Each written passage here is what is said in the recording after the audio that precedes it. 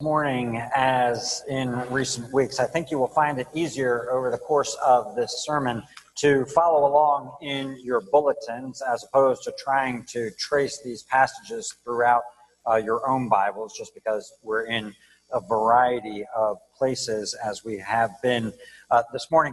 We're coming down the home stretch of this series. There's a place for us, a biblical theology of place. We have this sermon and then two more to bring it to a conclusion. And in order to get us started on the theme for today, which is every place, if you looked at the title of the sermon in the bulletin, I've got two passages that I would like to read for us. The first one is about our Lord Jesus Christ. It's from Luke chapter 4.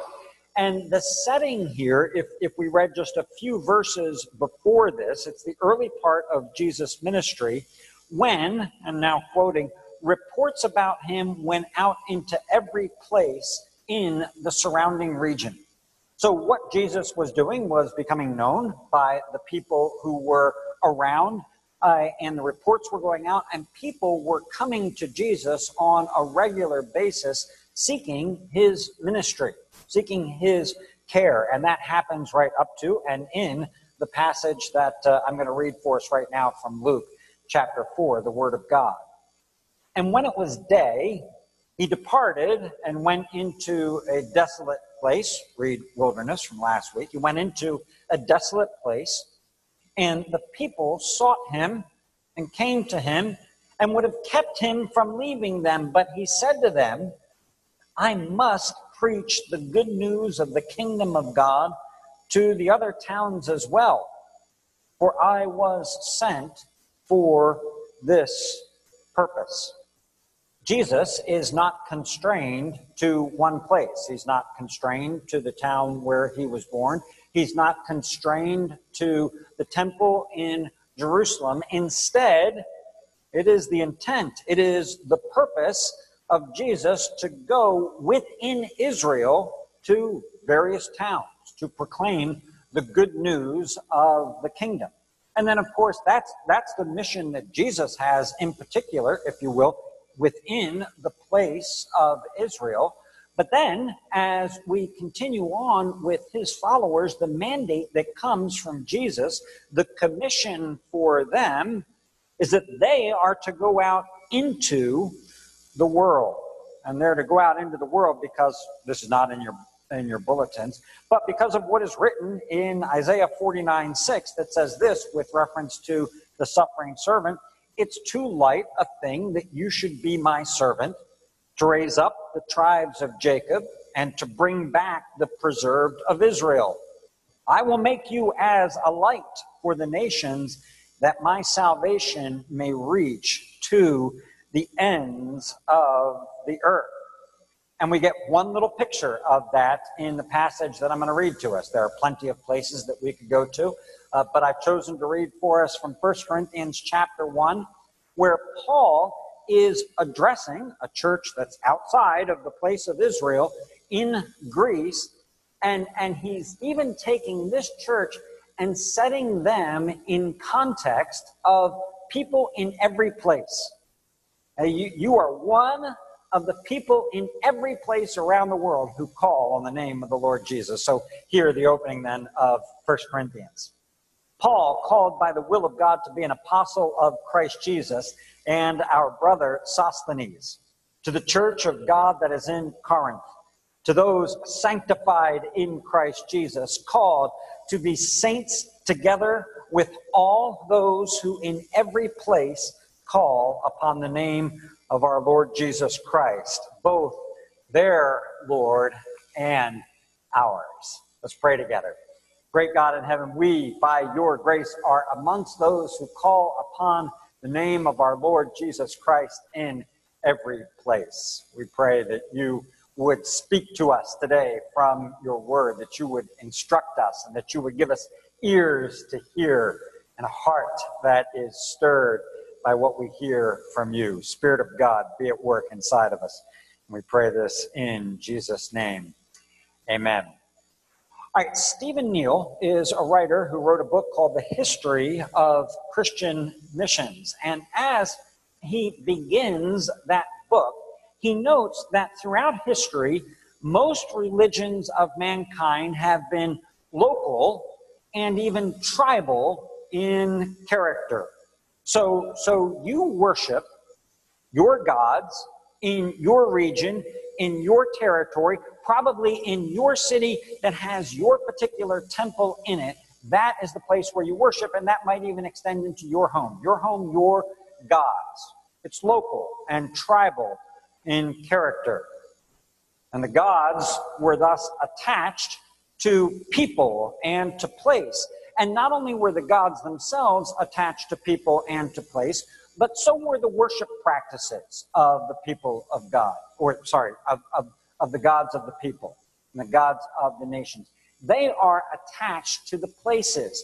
And if you think about this then is the reason why, as the people of God are preparing and being prepared by the Lord and Moses to go into the land of Canaan, you find all of the warnings that are there that when you get into this place, you're going to find a bunch of different gods in a bunch of different locations, worship in a variety of ways. Don't imitate that.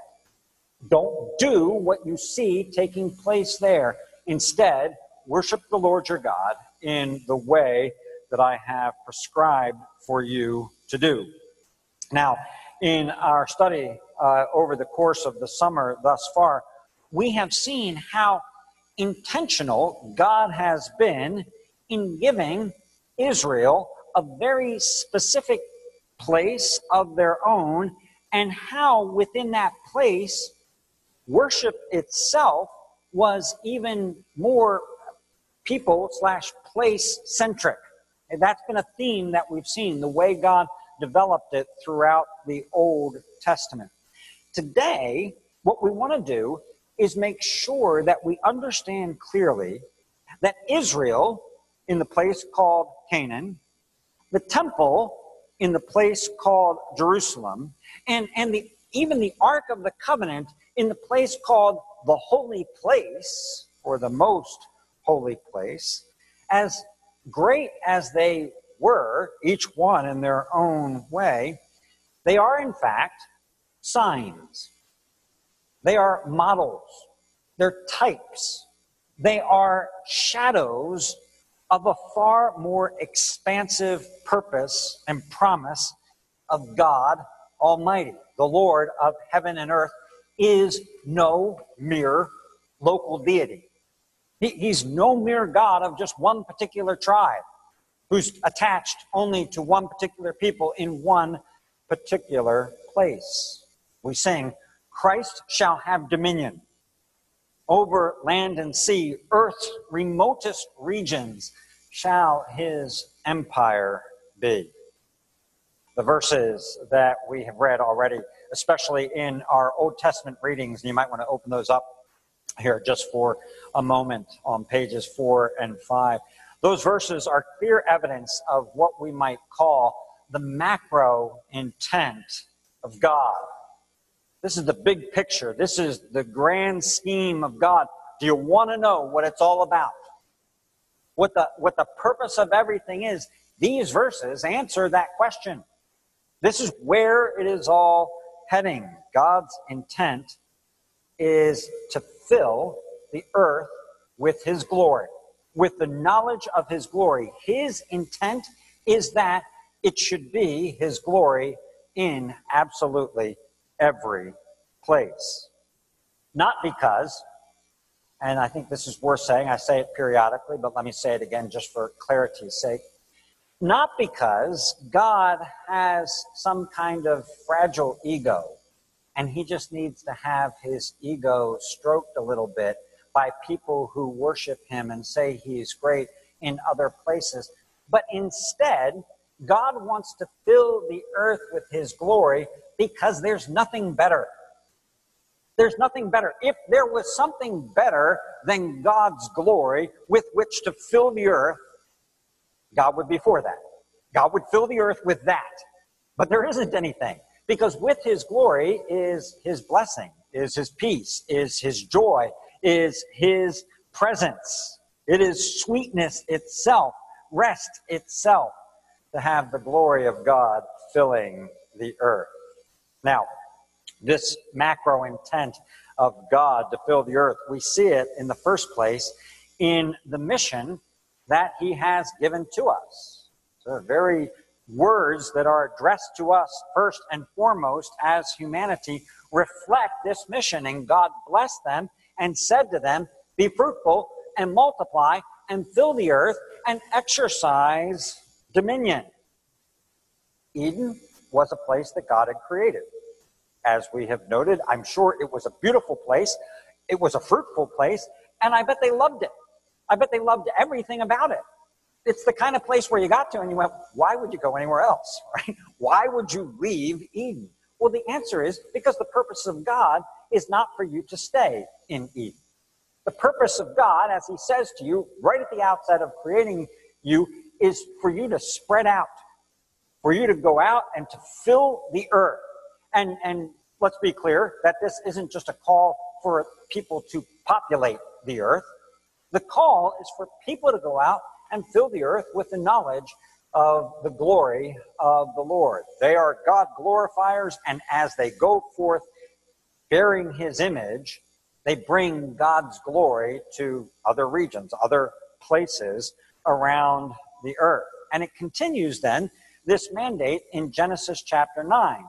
The encouragement here for us is one might think, well, okay, I understand that Adam and Eve, humanity, were given the charge in the garden when everything was good to fill the earth and to fill the earth with the glory of God.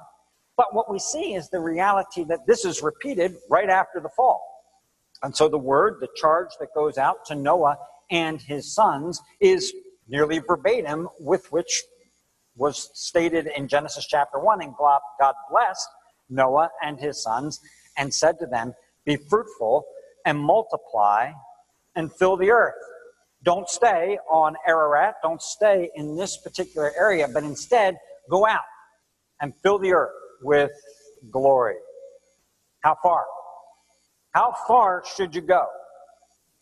Where's the point at which you're supposed to stop doing that? And of course, the answer is there isn't one. You go to the ends of the earth. You go to the uttermost parts of the earth. You go to every place. It is to be filled with the glory of the Lord.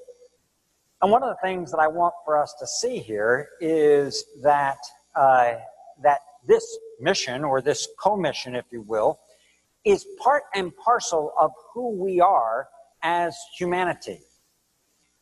God didn't just tack this on at the end. God didn't say, listen, I'm going to do a lot of good things for you. I'm going to make a great place for you. I'm going to bless you. Oh, and by the way, I want you to go out and fill the earth with the knowledge of the glory of the Lord. It's part of who we are. It's woven in to the nature of being a human, of being a person made in the image of God. I have been known, and some of you know this more specifically in this room than others, when I write a job description, the job description ends with the phrase, and other duties as assigned. And other duties as assigned, whether you've gotten one that says that or not, basically what that means is there's going to be stuff that I haven't thought of, and we're just going to need to do it. And I'm going to need you to do it in some setting. Other duties as assigned. This isn't, the command to fill the earth isn't an afterthought. It isn't an other duty as assigned. It is the very first thing that God says to humanity. The very first direction that he points us in is a global look. Now, we don't know how did Adam and Eve conceive of the earth? I don't know. Perfect knowledge, but I don't know how they conceived of what that meant. But nevertheless, the point is you got to go, and you keep going until somehow you reach the other side or something like that. This is part of who we are. But of course, as we look at this and as we trace through these readings, I hope you notice something that is encouraging is this isn't something that we do alone. It's not something that we do on our own. It's not something where, this is a task that God gave and then God looks over here while you're doing that particular task. Instead, this is a task that we do in God and with God. We are in filling the earth, joining in the intent and the purpose of God. It's his mission. It's what he wants to see done, and therefore it is that for us as well. It's a second means by which God reveals to us the macro intent, the grand scheme, the purpose that he has, is by not only giving this to us as a command, but by making it a promise that he says, I'm going to fulfill this. I will fulfill what is said here. I'm going to fill the earth with the knowledge of my glory. And that's good news for us, because here's the reality. In every age, if you stop and we kind of survey the world that is around us, while we can appreciate in every age that indeed the earth is full of wonder, what we cannot help but see and help but experience is that in equal or even greater measures to the wonder that we see in the world is the reality that we see so much evil and trouble in the world. We look at the world and we see a world that's full of injustice and full of hatred, full of fear and fear-mongering, full of vanity and pride and death. And I don't know about you, but this is one of those weeks that really felt like that. You were paying attention to what was going on in the world and in our country this week. It was one of those weeks that made you go, wow, this was tough. This is tough. But there's nothing new under the sun, right? There's nothing new under the sun. That's what the writer of Ecclesiastes says. Filling the world, though, with glory, with the glory of God, would seem to be, in light of what we see and experience around the world, so much striving after the wind. Because it seems like a drop in the bucket compared to all of the evil that we see and confront in the world. But into the apparent futility, God says not only that you should do this, not only that this is a mandate that I'm giving to you, but I will. God says the earth will be filled. I will shake the nations. I will fill this house with my glory. In that passage again from Malachi, from the rising of the sun to its setting, my name will be great among the nations. And in every place, incense will be offered to my name and a pure offering. For my name will be great among the nations, says the Lord of hosts. Jesus says it this way, I will build my church. Is it a command that's given to us? All of those? Yes, it absolutely is. But what it is from God is a promise and a commitment. God saying, I'm going to do it. Because it's going to seem like futility to you. I am committed to this. And that for us gives us, I hope, hope and confidence and some energy to go back to it again when it seems like there's no hope. When it seems like we're not making any progress at all in filling the earth with the knowledge of the glory of God. The macro intent of God for the global glory of God is going to be fulfilled. And in order to foster, to just nurture that in us, we've got pictures all throughout Scripture. A few of those are here for us. We get the picture that Isaiah sees in the vision of the seraphim who are crying out, holy, holy, holy, the whole earth is full of his glory. They have eyes to see in a way that we can't even see yet. The whole earth is now full of his glory. We get a picture in here, a metaphor of the waters covering the sea. And can we imagine that God's glory will be that pervasive, that deep in this world? And then, of course, in Isaiah chapter 11, we have the image given to us of a mountain. And there's no hurt and there's no destruction on this mountain. That's what it looks like when the glory of the Lord fills every place. We'll look more at these pictures in a couple of weeks. But I want to pause and just ask another question here for a moment and ask it this way. If God's macro intent is for global glory, and if that's the case from the beginning, throughout the Old Testament, which we see in all of these verses, and Certainly, clearly, it's the case in the New Testament as well. If that's the intent of God, then why Israel? Why a particular people? And why the place? Why Canaan? Why do you have these two small things? It seems that that's rather tribal and local. Tribal and local. This one tribe here, these are your chosen people. This one very small location on all the earth, this is the place of all the places. Why Israel? I'm going to give you the answer. The answer is this. In one single word, the answer is microcosm. Microcosm. I don't mean this to be in any way disrespectful at all towards Israel, nor is my intent to diminish the significance of what God did, but Israel is a microcosm. Okay?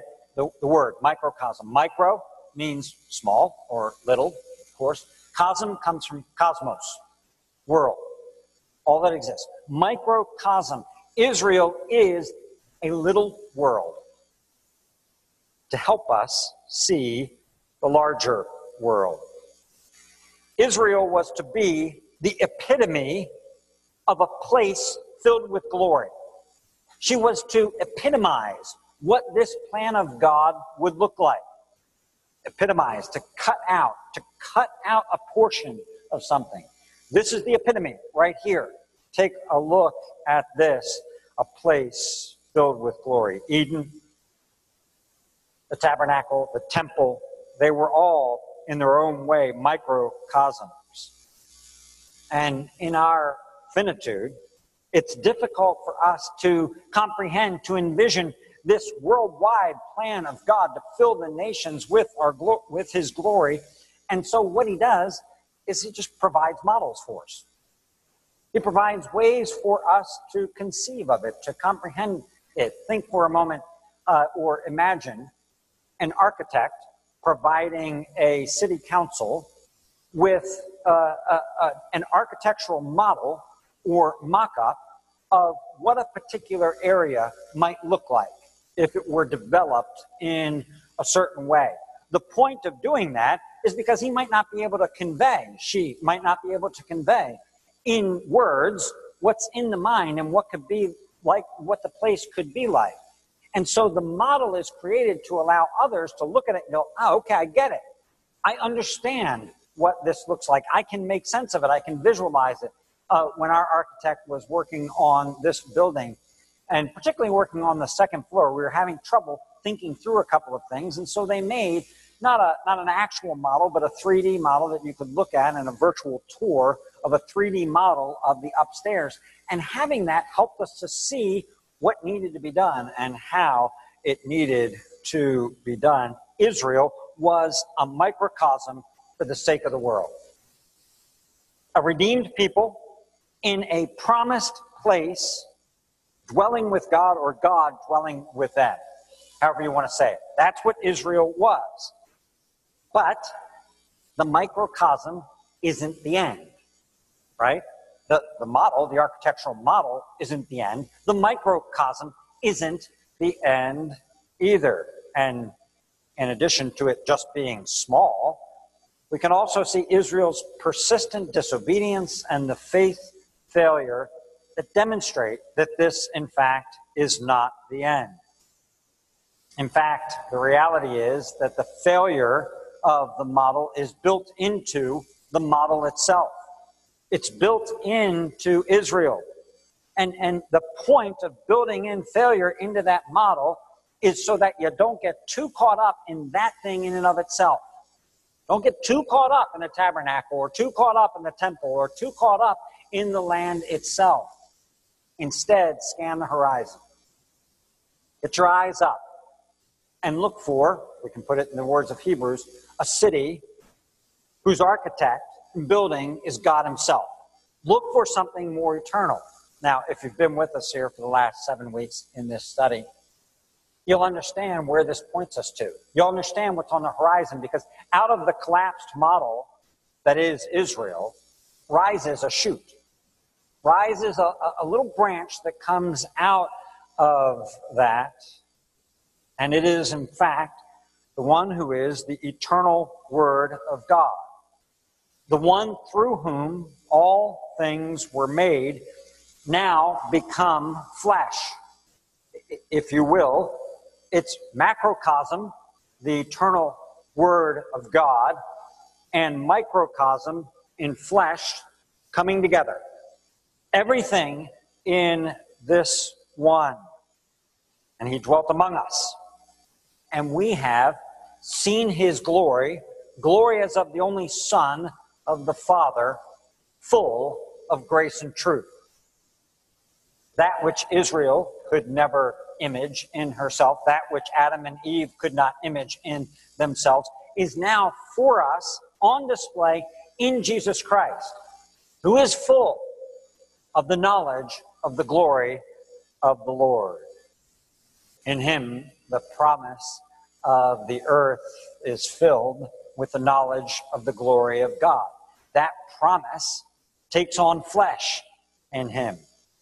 And then from him, the old mission, the old commission goes forth. So from his mouth, the one who is enfleshed, goes forth the old command. As the Father has sent me, so I am sending you. Go, therefore, and make disciples of all the nations, baptizing them in the name of the Father, and of the Son, and of the Holy Spirit. And lo, I am with you always, to the end of the age. Or, you shall be my witnesses in Jerusalem, and in Judea, and Samaria, and to the uttermost parts of the earth. All of that should sound familiar in light of the passages that I've read for us from the Old Testament. The Great Commission is not new. It's not an add-on. It didn't just come in. Jesus said, well, now that I'm resurrected, here's another idea. Go take this to the world. It's not new. It's an old commission. In fact, it's the very original commission that is given to mankind. The scope of God's concern with the uttermost parts of the earth is not new. It's old. It's always been the plan of God. He's had no other plan but that the whole earth should be filled with his glory. God's people, blessed to carry the message of blessing to every place in the world, is not new. It's an old story. In fact, it's the story from the very beginning. So, God blessed them. They're created and blessed by God. And he said to them, be fruitful, multiply, fill the earth. Or, if you noticed in the Psalm 67, with which we started our worship service, may God be gracious to us and bless us and make his face to shine upon us. Why? Because that's really nice? Well, yeah, that's really nice. But the why is in verse 2, that your way may be known on the earth, your saving power among all the nations. It's the exact same pattern as Genesis chapter 1. The exact same pattern. You're blessed by God, and part of what it means to be a human is then to look out at the world and say, how can I be a part of the mission of God? How can I be part of sending this good news of the saving power of God throughout all of the world? And so, when Jesus in the resurrection comes before the disciples and says to you, or to them, peace be with you, that's the blessing. And then right after that, as the Father has sent me, so I'm sending you. That's the pattern. We should recognize the pattern. That's the pattern from page 1 of your Bible all the way through your Bible of how God has wired his people. So here's my question for us today. If the macro intent, the plan of God remains the same, and if the macro microcosm of Jesus Christ our Lord, if in him we have from his fullness, this is just quoting John, if we've received grace upon grace, seen promises in flesh, been empowered by his resurrection and by his Spirit, and heard his reiteration, his enunciation once again of the old mission, if all of that is true, then what are you doing about it? What's your part? What's your part in that mission of God? What's our part collectively as a church in that mission of God? God is going to do it. No doubt about it. That's his plan. To the uttermost parts of the earth, God is going to do it. He said, I will. But from the beginning, he has given us the high and the exalted calling to participate, to join. What's your part in God's global mission? His mission is for the ends of the earth. What is your role in it? Is there a vision that drives you, that compels you? Let me just ask this, because I don't ask it very often. Are you called to go someplace? Now, maybe really quickly in your mind, you go, no, I'm not called to go anyplace. I'm called to be here in this place. Are you called by God to go someplace with the good news of the gospel of Jesus Christ? We live, despite all of its difficulties, in a rather comfortable place in this world. It doesn't seem like that to us because we're blasted by the things that we see and the things that we hear. But nevertheless, if you've been to other places in the world and you compare them with the place in which you live, there's really not much of a comparison. We complain a lot as Americans. Oh, my friends, get out a little bit. Or at least get out a little bit through some other people. And we'll hear a very different story. John Piper years ago warned about the inertia of ease and the apathy of abundance. He said the lesson is that comfort and ease and affluence and prosperity and safety and freedom often cause a tremendous inertia in the church. The very things that we think would produce personnel and energy and creative investment of time and money for the missionary cause instead produce the exact opposite: weakness, apathy, lethargy, self-centeredness, and a preoccupation with security, with making sure that everything's okay for me and my family, in my house, in our future. I fear that that might apply to us. And I'm not talking about the church general right now. I'm talking about us. I fear it might apply to us, and I fear that part of it might be my fault. Maybe. Well, no, definitely. When I came here to serve as the pastor of this church 10 years ago, I thought to myself, I don't want to be the missionary who comes in and only is telling stories about the mission field instead of being the pastor of this congregation. And so I shied away from talking about missions because I didn't want that. I wanted you to have a pastor and not a missionary. And maybe then I let you down. I didn't talk about the things that drive me and have driven me throughout my life. I didn't talk, as I should have, from Scripture about the call to partake in the global intent of God to bring His glory. And if so, forgive me. I repent of that before you, if that is the reality. Is the Lord calling you? Are you preparing to go? Are you willing to go? Those, frankly, are questions that have animated my life for more than 35 years now. And they've got to be somewhere in your soul. Somewhere in your soul, those questions have to be there because that's the purpose of God, and it's the way you were created.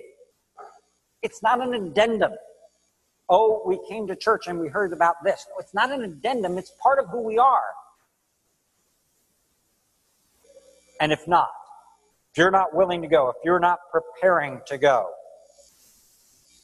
then let us do all that we can to send. John, writing in 3 John of itinerant missionaries, says this: you will do well to send them on their journey in a manner worthy of God, where they have gone out for the sake of the name. Therefore, we ought to support people like these, that we may be fellow workers for the truth. Okay, you're not going? Okay. You still have an opportunity to be a fellow worker for the truth as you join with those who have gone. Every place will be filled with the knowledge of the glory of God. And we should be doing everything in our power with a view towards that vision. That's the vision that should drive us. It should drive us if we're thinking about folks we support overseas. It should drive us as well if we're thinking about our backyard. How does every place begin to be filled with the knowledge of the glory of the Lord? Now, as I prepared this sermon, as I got to this point, I thought, Lord, is that you? I didn't tell you that, babe. This is not a farewell, I'm going off to the mission field sermon. I've been there. I've been all around this world in all sorts of obscure, difficult, hard places. And we came back to be on the mission field. Okay?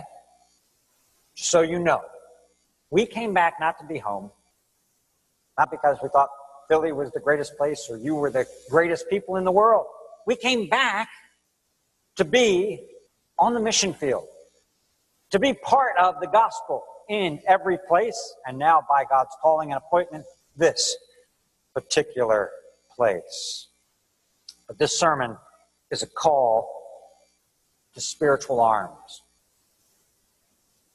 For the sake of the name and for the sake of the dominion of the gentle and lowly Lord Jesus Christ. He is no mere local deity. May his kingdom come in every place. Lord, we pray that you would help us to be driven by that vision. That we would fill our minds, saturate ourselves with this reality that you have commanded of us and promised will be the ultimate reality. That would grip us, and it would cause us to look in this place and to consider every place as a place where your glory and the knowledge of it needs to dwell. Send us, send our children, send our best, and help us to send others along their way and to be invested, to be partners, partakers of this great mission that belongs to you and belongs to us, your image bearers. Forgive us and help us, we pray in Jesus' name. Amen.